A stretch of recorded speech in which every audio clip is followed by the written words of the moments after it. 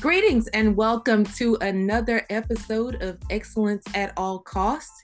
I am super excited to welcome my special guest for this week, Ms. Robyn Merrick. She is the Vice President for External Affairs and University Relations within the Southern University system, and it is actually the largest university system of HBCUs in the country. So I am super honored.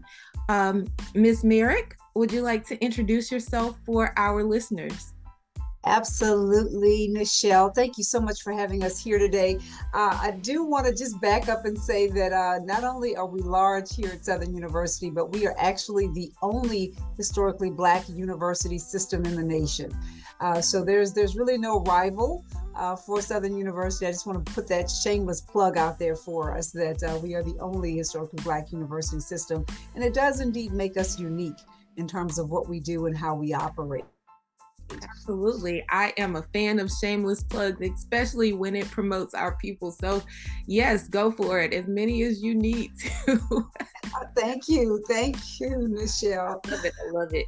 Especially, within the SWAC. I grew up in Kentwood, Louisiana. So the only two schools I knew about, during I would say around 3-4 years old, were Southern University and Grambling. And I actually used to go to the Bayou Classic with one pom-pom each and just shake it for whomever was winning at the time. Oh, that's precious that you kept that balance going. I understand your dad is a Gramblinite, but so you were really trying to take care of Dad, but also happy for Southern at the same time. So that works out really well. I have family on both sides. So I think that the goal for my parents was just to kind of impress upon me the importance of having that foundation in a place where it was okay to be me to the fullest extent. So they didn't really care where I went. They just wanted me to understand the importance of HBCU culture. But on that note, could you tell me a little bit about yourself, your background, role at Southern? Sure. So I'm a native of Baton Rouge, Louisiana, born and bred right here near the campus of Southern University. I feel like I've been here my entire life. I grew up right in Southern Heights, which is a community in Scotlandville where the university sits. Actually, my mom, who was a school teacher at the time, she taught 4th grade and she was going back to Southern to get her master's in library science.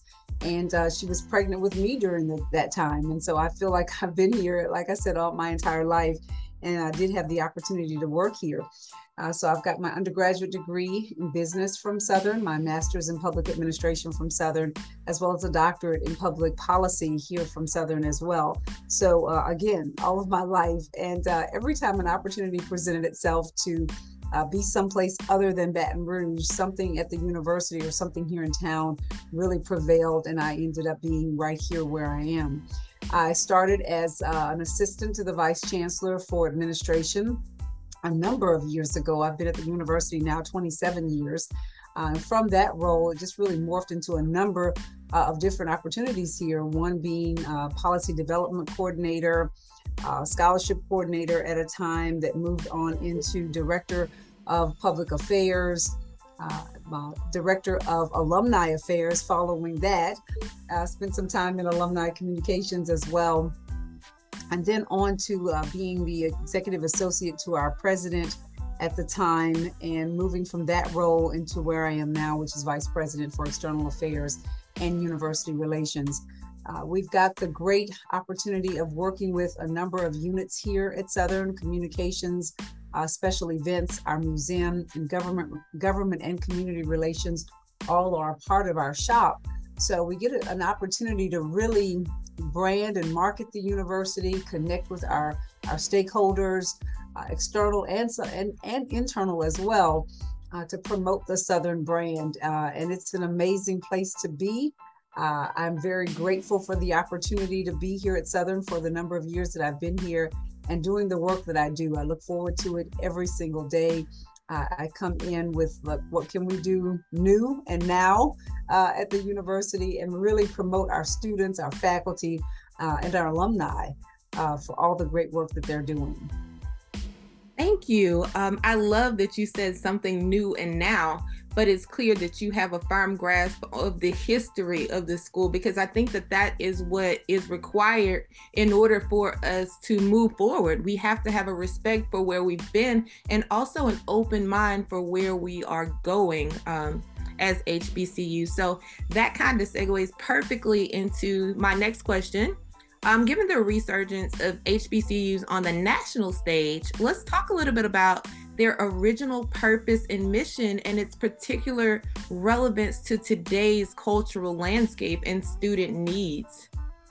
You know, Nichelle, that is important to note, because we say that we're historically Black universities across this country. It's 105 of us. And with that, we're really speaking to the history of how we came about. And obviously it was a result of segregation during a time where African Americans and whites were not going to school together. And really, if you date it back to our actual origins, it comes about at a time where African Americans were not being afforded the opportunity to read, write, and learn in that type of way that we see universities being what they are. So Southern dates back to 1880, but there are other HBCUs that go back even further than that. And keeping in mind, the majority of them started just after the Civil War, some slightly before, but they were there to now educate the freed slaves who needed that training to go on and be productive, because they were no longer in that bondage situation. And now we're in a place of, how do you fend for yourself? How do you learn a trade? What can you do to make a living? And the HBCU stepped in and did that. So a number of our HBCUs were founded by either philanthropists, white philanthropists, church organizations. Many of them were born out of church organizations.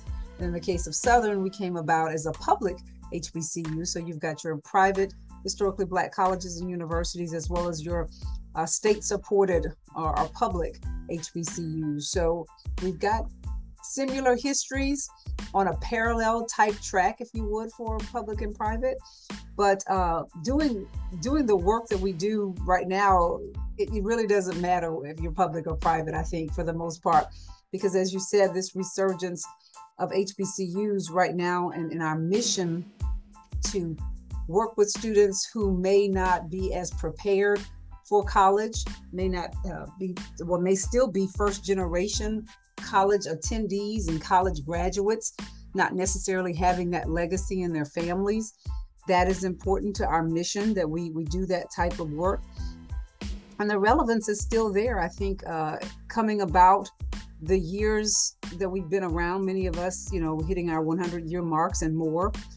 I think what is happening too, we're seeing this resurgence in part because of the racial climate, perhaps, in our country that we're seeing right now.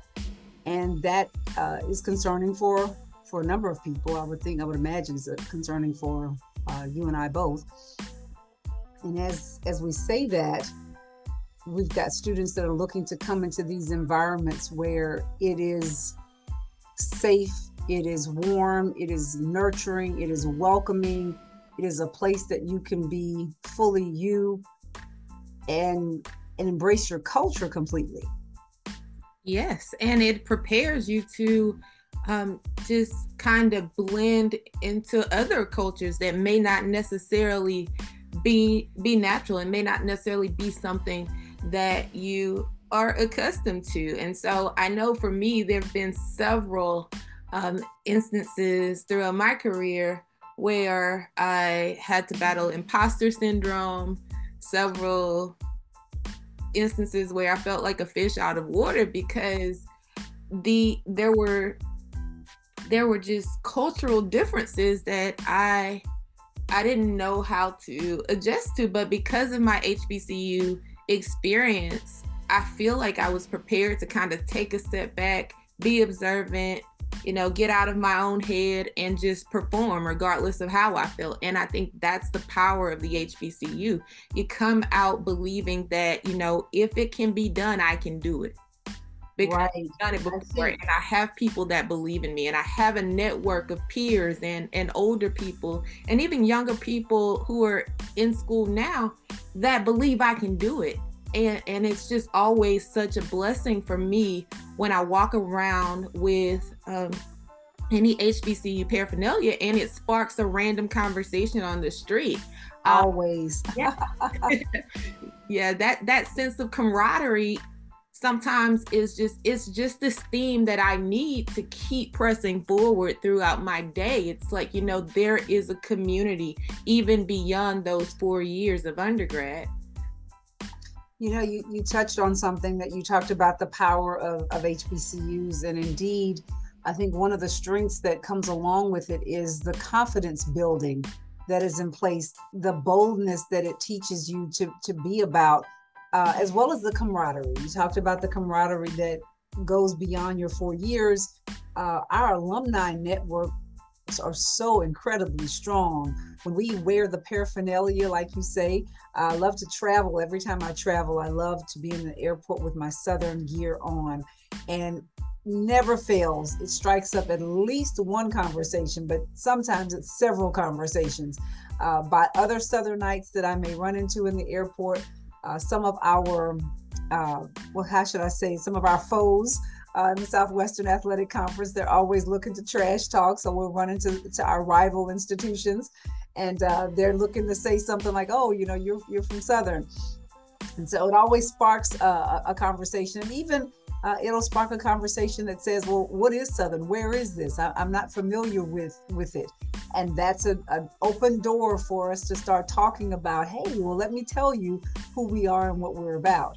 So it's always a joy to have that kind of camaraderie. And going back to the power of the HBCU and the confidence that I see our graduates leave with. They may not have come with that level of confidence, but you see them as they mature through their time here at the institution, and they leave with this spirit of, as you said, I can do anything. I can do anything. And I think that's one of the things that we instill in our graduates across the board, that we say, hey, look, you can do anything. You can come from humble and meager beginnings, wherever your level of preparation was prior to you getting here, and then we will bring you to the place that you need to be so that you can go out and compete equally in the world. So it's amazing. And you didn't ask this question, Michelle, but I will tell you, my favorite day at the university is always commencement. Always. It is the day that we get a chance to see how we poured into these students. Everything that we have been about, everything that we do every day is about graduating these students, having them march across the stage, having their name called, their families cheering. That's what we're here for. We're here to make sure that happens. So the groundskeeper, the ladies answering, the men and women who answer the telephones, whatever you do, that's what it's about. So it's about that moment. And so we have graduation 3 times a year, spring, summer, and fall. And we get a chance to, at least those 3 days, to celebrate, all of the work that we do. I love that you pointed out the support staff, because they are critical to the mission of the school. And I think a lot of times they don't get the recognition that they rightfully deserve. And so I want to commend you for pointing that out.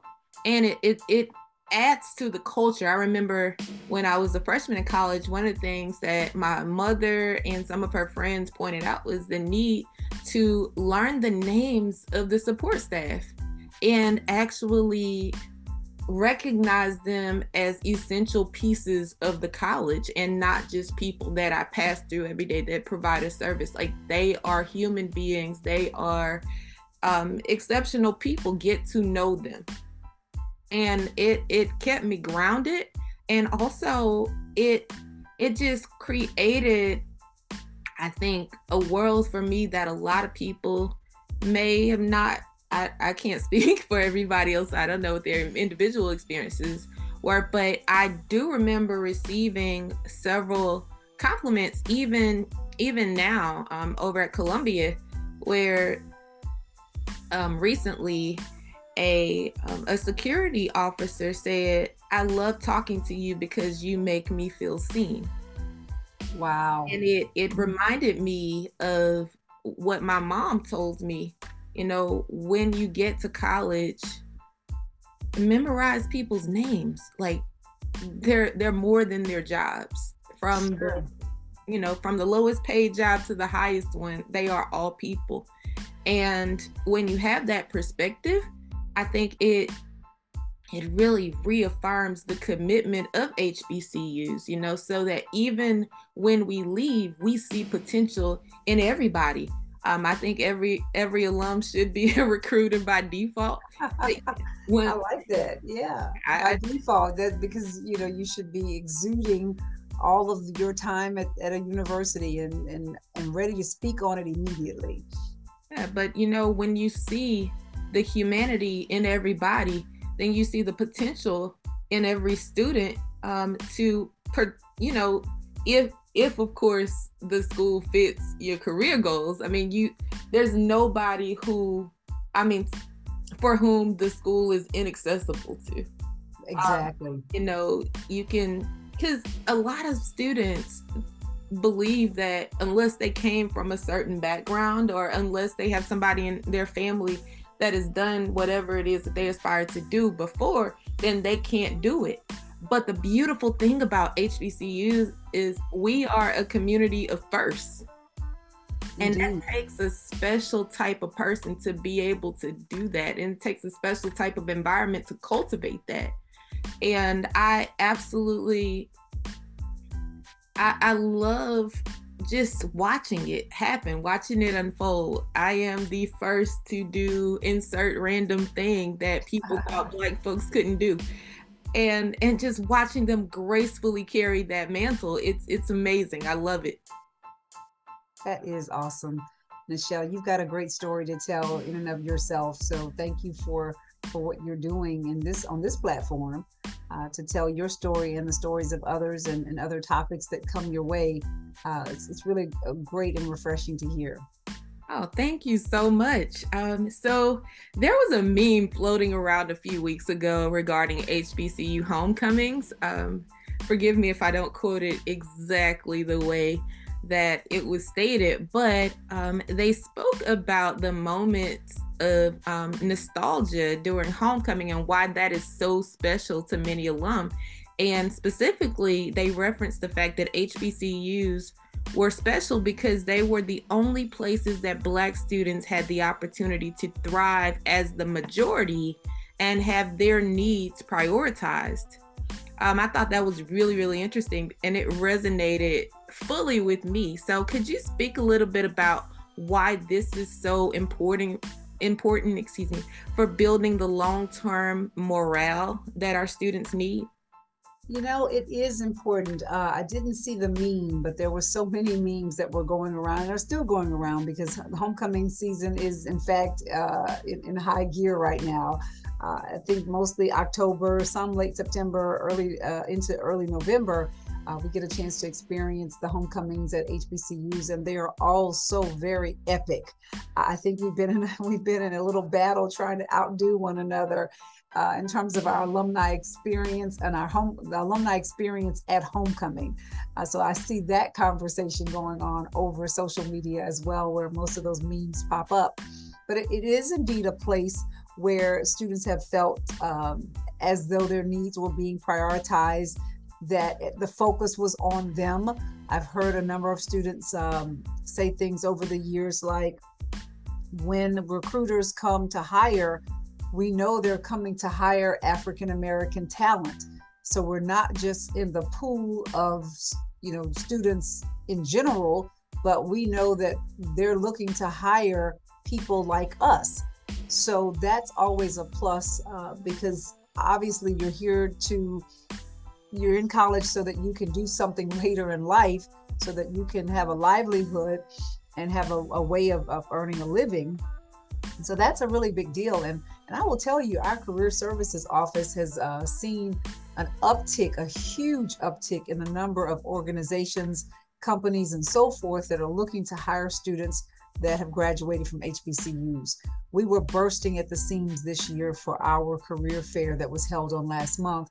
And we've been seeing a steady and growing interest in hiring African American students. So that's important for us. But back to your point about the morale, it certainly builds morale that you can come back to a place that nurtured you. You come back and you want to say thanks for the nurturing. You want to come back and just have that moment of nostalgia. I saw lots of alums this past weekend. Of course, homecoming was at Southern this past weekend. And they were going back to familiar places, going back to spots saying, hey, this is where I did this. Oh, I want to go to the cafeteria because I remember this meal. And I remember that worker, as you said, Michelle. I remember, I want to see if she's still there, he's still there working in the cafeteria so that I can say hi. Then I had one alum, and this really touched me, had one alum who said, hey, I want to go back to the dorm room that I lived in. I don't want to necessarily see the room, but I want to just go back and give the student that's in that room just a little something to say, hey, this was my room when I was in school. This is where I am now. This is what I'm doing. And here's, $50 so that you can, do whatever you need. Just sort of a random surprise visit to go back to the room where they had so many memories. I said, I hadn't even thought about that. That was a great thing. And then another alum just saying things like, I want to go back and see old professors. Are they still here? I want to show them where I am now, what I'm doing now. And obviously social media has closed that gap so you can really keep up with individuals more. But we still have faculty that are not necessarily on social media, not like that. But when they get a chance to come back and see students who say thank you, that's a morale builder on both sides, for both the student or the alum rather, and the university. We get a chance to, everyone feels good because you know that the work that you've done has really meant something to someone.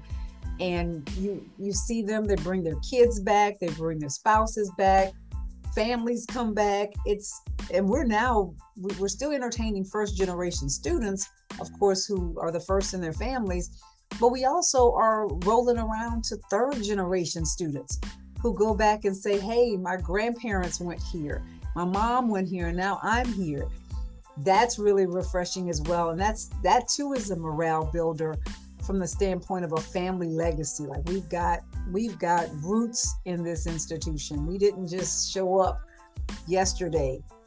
And even speaking of roots, there are a number of people who never attended our institutions, but are huge supporters of Southern. And that's a morale builder as well, because they identify with their HBCU, wherever it may be, because they're in the community. It's like, well, I didn't graduate, I didn't go to school there, but it's my HBCU, it's in my community, I'm going to be supportive. In your case, Nichelle, you didn't go to Southern, but your dad went to Grambling.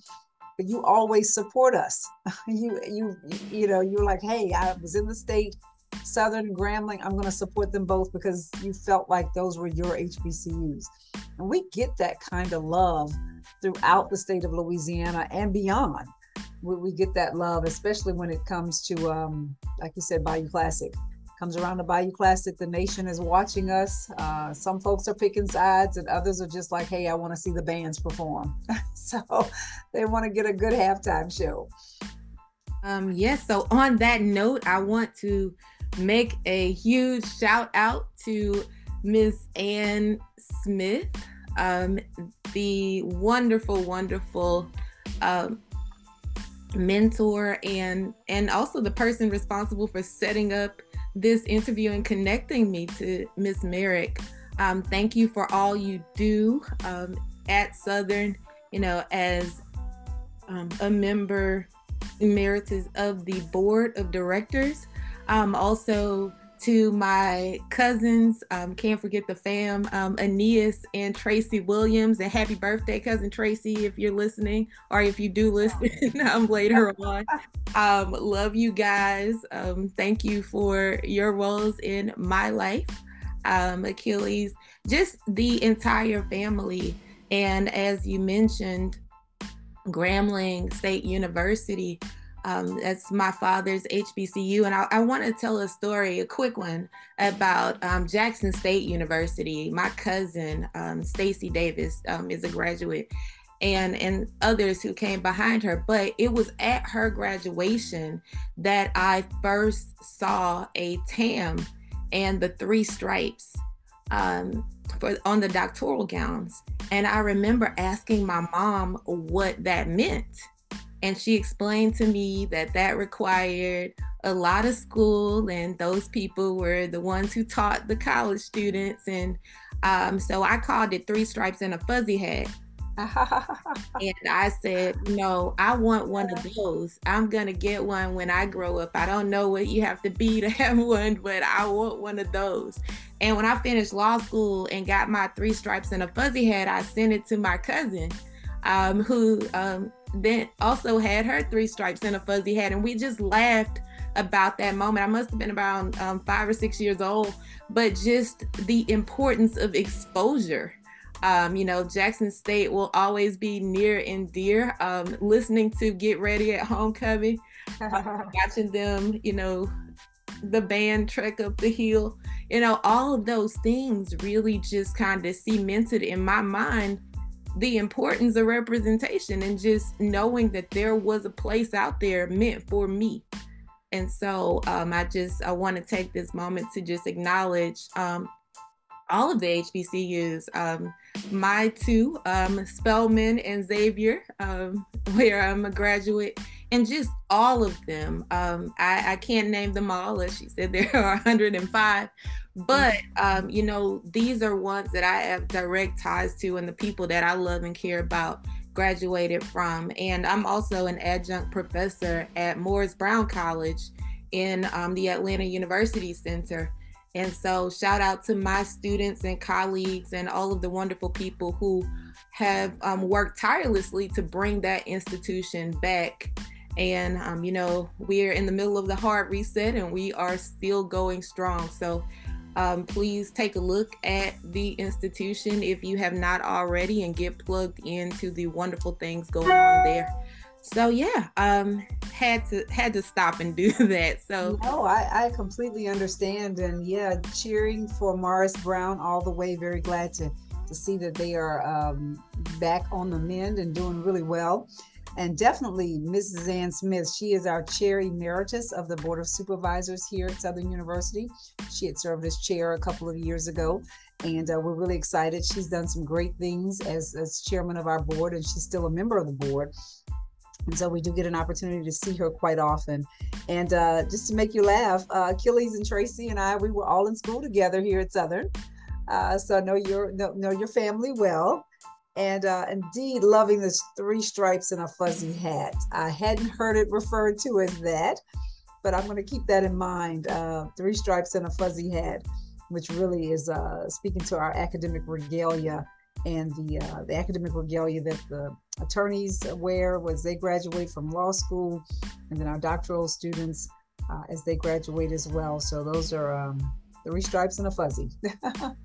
Yes, and I have, every time I look at those pictures, it's like, this dream is now my reality. And it's just a beautiful thing to just have a dream as a kid, and also to nurture those dreams as parents. It's so important to answer the questions, because when my mom explained to me as we watched my cousin graduate what that was at a level that I could understand, it instilled in me this sense of, pride for one, and just it was aspirational in ways. Like, yes, I can do that. I now know what it takes to get my 3 stripes and a fuzzy hat. And, just being able to have that age appropriate conversation that does not undermine the questions of the children. That's where the seeds are planted, taking the time to actually answer what they ask, because you never know how that changes the trajectory of their lives. That one simple question from me, it's stuck. I'm gonna get 3 stripes and a fuzzy hat no matter what I have to do. Like, yeah, and out, you did it. And hopefully, well, I'll get another 3 stripes and a fuzzy a few years from now. You're right. It doesn't hurt to have more than one. Yeah, but it's all a means to an end. My story and really kind of the why behind it. And so, just building the capacity to make the change in the world that you want to see. That's the whole point of the 3 stripes. That's the whole point of getting a seat at the table, being able to use it to empower others and create access for those who may not have that access, given a lot of the barriers that they face. So if you are just tuning in, this is Excellence at All Costs. I am Nichelle, your host, and joining me is Ms. Robyn Merrick of Southern University.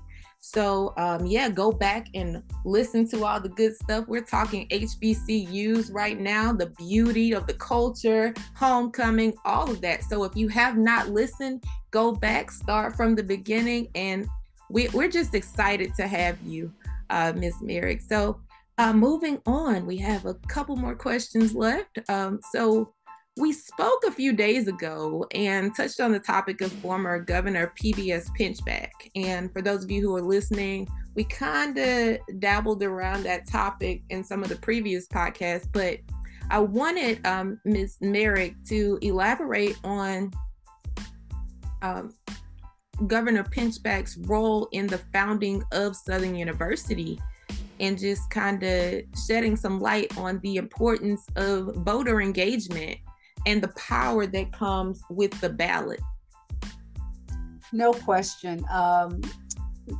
PBS, or Pickney Bose Stewart Pinchback. That is what the PBS stands for. So PBS Pinchback and Henry D. Moss and T.T. Allain were 3 members of the legislature who were very instrumental in the founding of Southern University in 1880.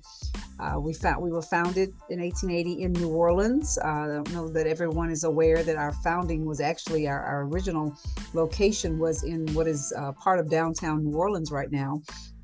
And then we relocated to Baton Rouge in 1914. So our beginning years were in New Orleans. We recognized it as an A&M institution, which means agricultural and mechanical.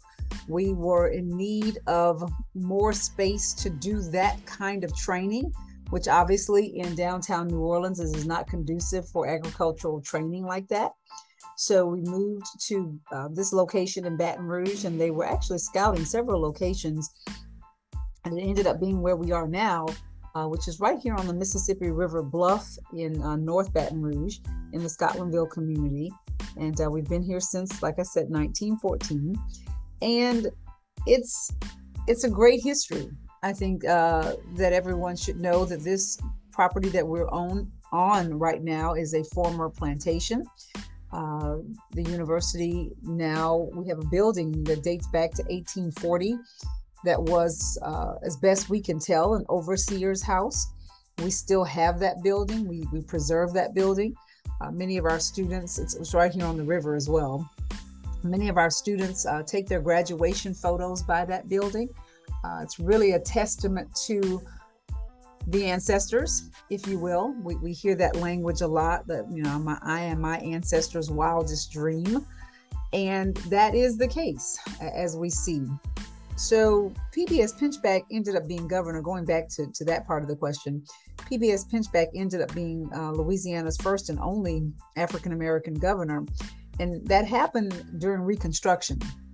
Following the Civil War, that's how he was elected, but he was only governor for a short time.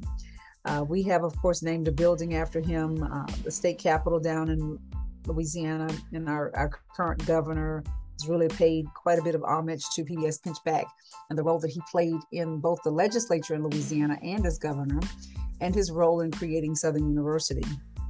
But to that point, because of his government ties, brings us to that part of the question where we want to talk about the importance of voter engagement and understanding the power that comes with the ballot. And, I just never thought I would see in my lifetime, and I digress just a bit, I never thought I would see in my lifetime the struggles that we're having right now as it relates to voter participation, where voting rights are being challenged across the nation. That is very concerning. I thought we had turned that corner in the 1960s, where African Americans are granted the right to vote. Women prior to that, as you know, Nichelle, women were not afforded the opportunity to vote in this country, and so the women's suffrage movement comes along. Women get the right to vote. Then African Americans get the right to vote. Many challenges as a result followed that right to vote, and here we are now, sort of a modern day attack on those rights. So yes, it is indeed important that we vote and that we be engaged in this process, and so much so that here at the university, and I would venture to say this is happening at most HBCUs across the country, we have efforts afoot that really involve our students and engage them in this voter process. Here at Southern, we call it SU Votes. And it's a three-pronged approach that deals with registration. That is voter registration. That's where you start. It then moves into voter education, where we are making sure our students are aware of the issues that are on the ballot and of the upcoming ballots. And then actual participation, that is getting out the vote. And today, early voting in Louisiana started on yesterday.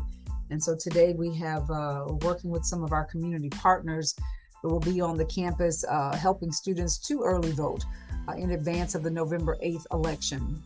And of course, November 8th is on a Tuesday, so that is election day. It's a school day, so we're really trying to encourage students to vote ahead of time, and even making some arrangements for them to vote on election day as well. So yeah, it is indeed important. The power clearly is there. You've heard many people say that often. If it weren't important, they wouldn't try to take it from you.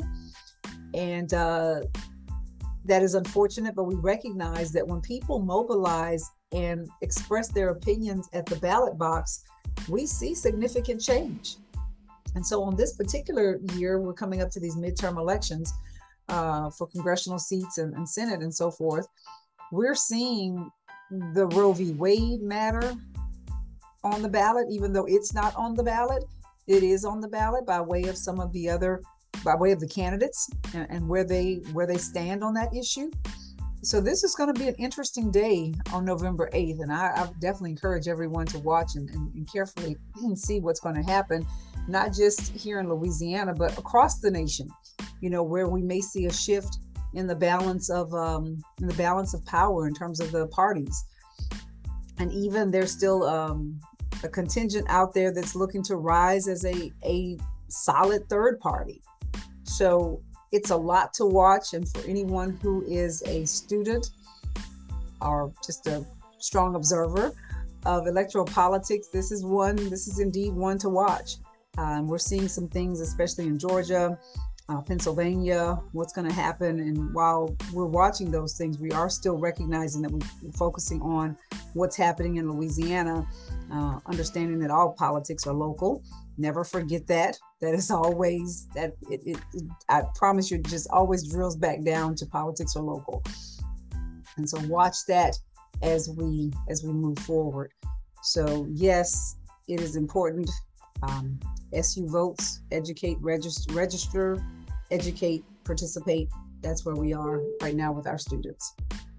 And it's a beautiful thing that you have the educate piece in there, because we want to be informed voters. We actually don't just want to, to pick a name and just press submit. We want to know how this is going to impact us, but we don't want just the robustness of the information to make people afraid to vote. So go out there, learn what you can, but please don't let anything stop you from casting your vote. That is your right. It is your right to vote however you want to vote. It is your right to understand what you're voting for. It's your right to ask questions. There are plenty of organizations out there that are nonpartisan, that are willing to meet you where you are and just answer some of those questions. I'll be posting a host of organizations that you can turn to if you do have questions. This process can be intimidating for some, but don't let that stop you. Now is not the time, as you pointed out, Robyn, now is not the time to let fear be debilitating. You have to get out there, cast your vote, ask questions. No question is a dumb question. Just really let your voice be heard, because when it comes to the ballot, all voices are equal. And so your voice matters just as much as anybody else's, and don't let anybody downplay that. I agree, Michelle. And I did want to add on that note that while we do have our SU Votes initiative, we are very, very, very nonpartisan in the work that we do. We do not tell students which way to vote, how to vote. We simply are encouraging them to vote and to understand the issues that are at play. So that's where we are. I didn't want to confuse in case anyone heard that. We are encouraging students to early vote. We're encouraging them to vote, but we're not telling them what to vote for.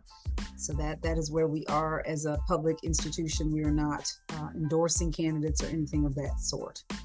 Oh, absolutely. I love that you pointed out that, as a lawyer, shameless disclaimers are always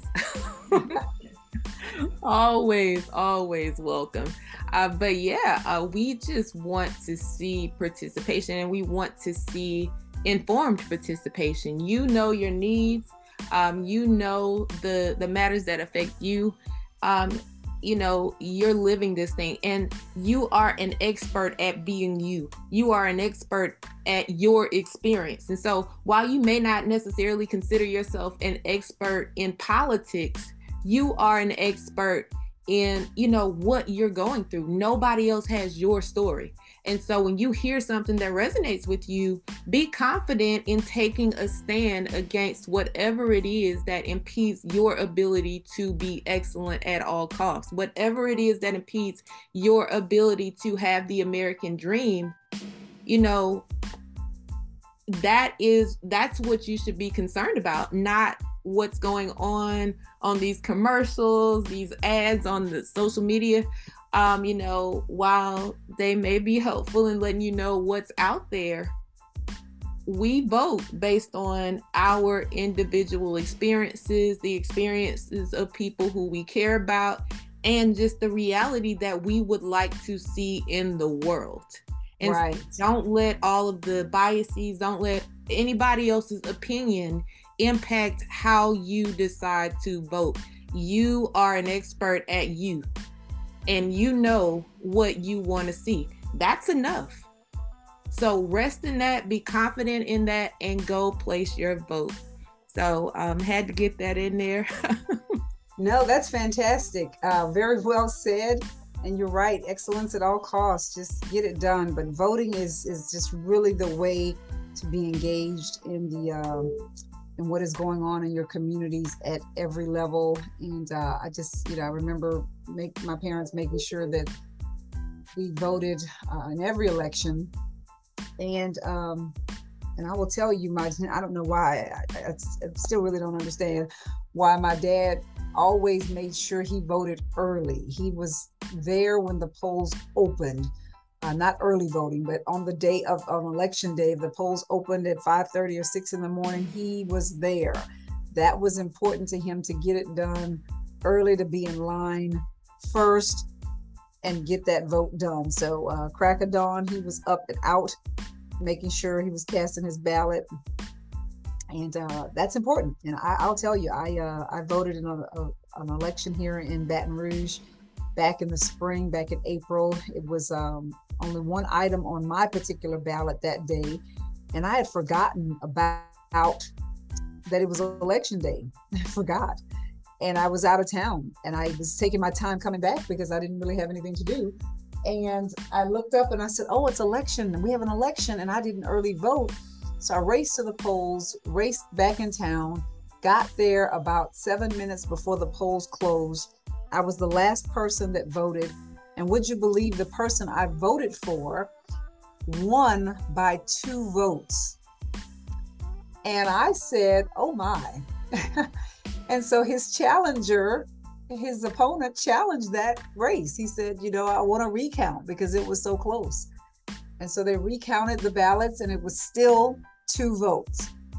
And so I'm liking to think that I am definitely one of those 2 votes because I made sure that I got back to vote. So every vote does indeed count. And even when they do a recount, there it is. You're there. So that's my personal testimony on that, racing back into town, getting there 7 minutes before the polls closed and casting what ended up being one of 2 winning votes. Well, we are coming up on our last question, but it's been a joy so far. I'm just loving this conversation.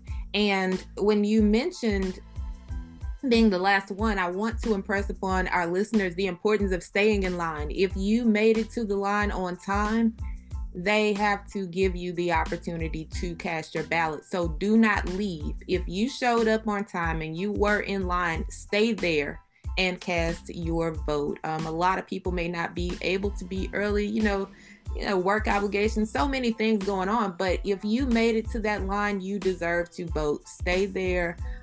Fight through it, but by all means, make sure that you do cast your ballot. And so with that, we are coming down to our last, our last conversation topic, Bayou Classic. So definitely shameless plug. I want to see Bayou Classic just return to, just its greatness in terms of the number of attendees. I remember when the late, great Eddie Robb retired and, just how the Bayou Classic was that event, it was sold out. It sold out, repetitively. Mm-hmm. And we're coming off of COVID and all these things, but these sporting events, all of the things that are going on with HBCUs that appear recreational in nature, those are the things that that help to fund rather the education that our students receive. So please go out, support our students. They don't just need to see your faces, they need to see your dollars. And so when you support these events, when you buy tickets, you're actually helping to educate a child, a young adult rather. So definitely Bayou Classic is Thanksgiving weekend. Get your tickets. It will be in the Superdome. Take the time to participate in that event if you are able. And not just the Bayou Classic. We're hosting Southern on this conversation. So that particular event is what we're talking about. But just any HBCU event, get a ticket if you can. If you can afford it, definitely support. And on that note, there's a lot of social media joy and just, I don't know what to call it. I'm actually at a loss, but it's almost palpable. Like there's just so much joy surrounding this cultural phenomenon that is homecoming. And so I talked about with Miss Merrick earlier, just the turnout being real. Like it's a place where we can just breathe. We can be us. And we talked about it earlier in the podcast. Everybody feels like they're home. Everybody feels like they belong. They feel seen. And on that note, the last question that I have for you, Ms. Merrick, is for you to elaborate a little bit about the need to simply breathe. And not just at homecoming, but just for Black professionals in general. We deal with so many microaggressions, we deal with just so much stuff on the day-to-day basis. Why it's important to have that self-care, to have that community, to laugh a little, in order to be able to grapple with the challenges that we face as a community and moving us forward. Indeed, Michelle. And I will tell you, yes, this weekend for homecoming, the turn up was real. And I think that contributed to some self-care for many people who were here. And also Bayou Classic will be another type of turn up. And we've had near sellout crowds for the last few years. So that's awesome to know. Maybe not quite the sellout, but we've been near sellout, and just the warm feeling of being in the Superdome for the two HBCUs coming together. And it's really the granddaddy of all granddaddy of all football classics, certainly in the HBCU world. And we are proud to say that we've been doing this for now, what will be 49 years this year. No, I'm sorry, I may have got that number wrong. But nonetheless, we've been doing it longer than anybody else. I did want to point that out. So on that note of breathing and really imparting the whole notion of self-care, it is critical because so much is coming at us right now. I think even pre-COVID things were coming, but even during COVID, we started to see just how vulnerable I think we were because we didn't know what we didn't know during that COVID period. I also think that COVID has had an impact on everyone in some way, shape, or form. I don't know what it is for you, and I may not know what it is for myself, but and even groups of people, it has had an impact whether we recognize it or not.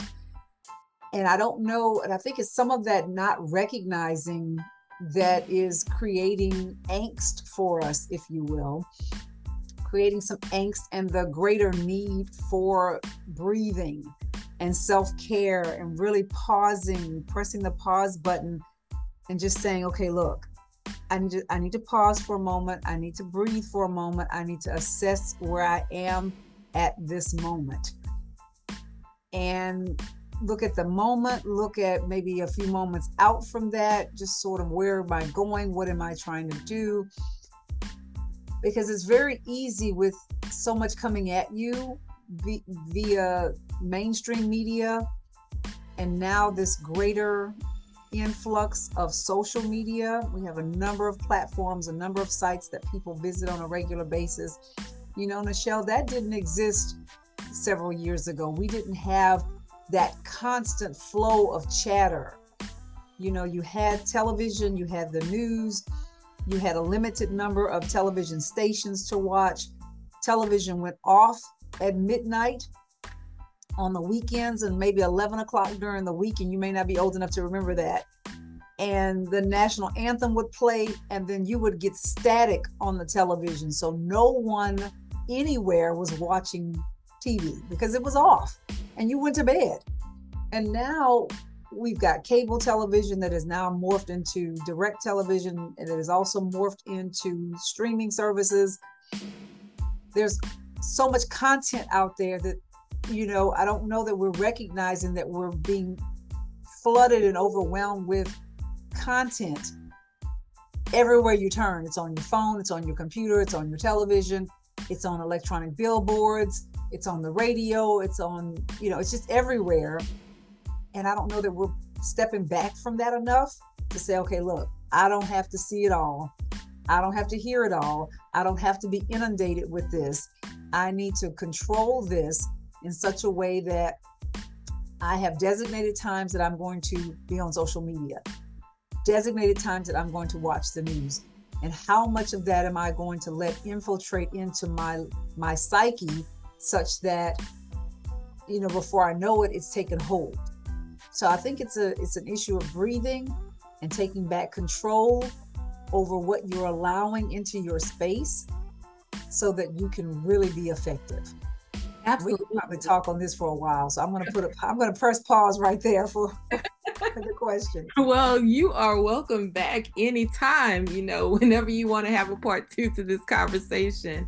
Consider this your invite. But yeah, so before we get, close out with the topic of self-care and just taking a chance to breathe, I want to point out that there are student athletes, some of the most talented athletes that are in our time period, watching how we show up when they're making critical decisions on where they spend their 4 years. And so when we show up for us, it sends a signal to those high school students that, hey, I can come here and get the same love that I get from, an SEC school, even more so.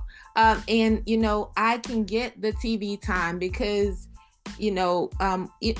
what's happening at Jackson State is evidence of this. When we put ourselves out there, when we show up for our teams, when we support our kids, it makes it easier to recruit. And,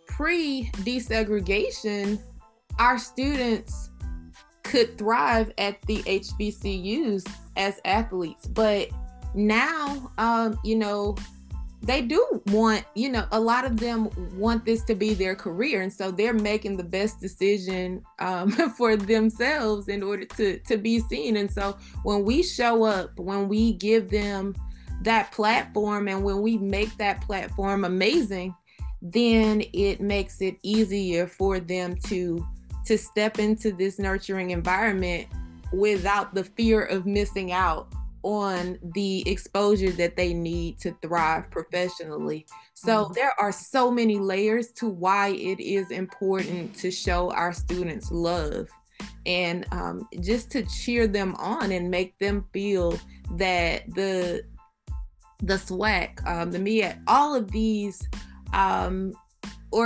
these sports organizations are just as valuable as our big big majority sports groups. So yeah, show up. And yeah, as we wrap up, just take time for you in this season. We're approaching the holiday season. Take time to breathe. In doing so, you are not wasting time. You're not being lazy. You're simply preserving yourself so that you can be more productive and you can have the tools you need to prevent burnout and just be excellent. And so don't feel guilty about taking a break. Breathe, because if you don't do it, then your body will do it for you. So make the decision to do it before you have to. And that is all. Any final thoughts, Ms. Merrick? Thank you, Nichelle. This has been a very entertaining and encouraging conversation, I will say. Congratulations to you and the work that you're doing once again. I'm really proud to know you now that we've known each other now a few days, and getting to know you even more. Thank you again for this opportunity. And certainly there is much more that we can talk about in terms of the self-care part, supporting our HBCUs part, and voting. So I think we'll leave with those 3 things. Support your HBCU, get out and vote, and take care of yourself. Absolutely. And to close out, this is Nichelle, and you are listening to Excellence at All Costs. Have a beautiful week. See you soon.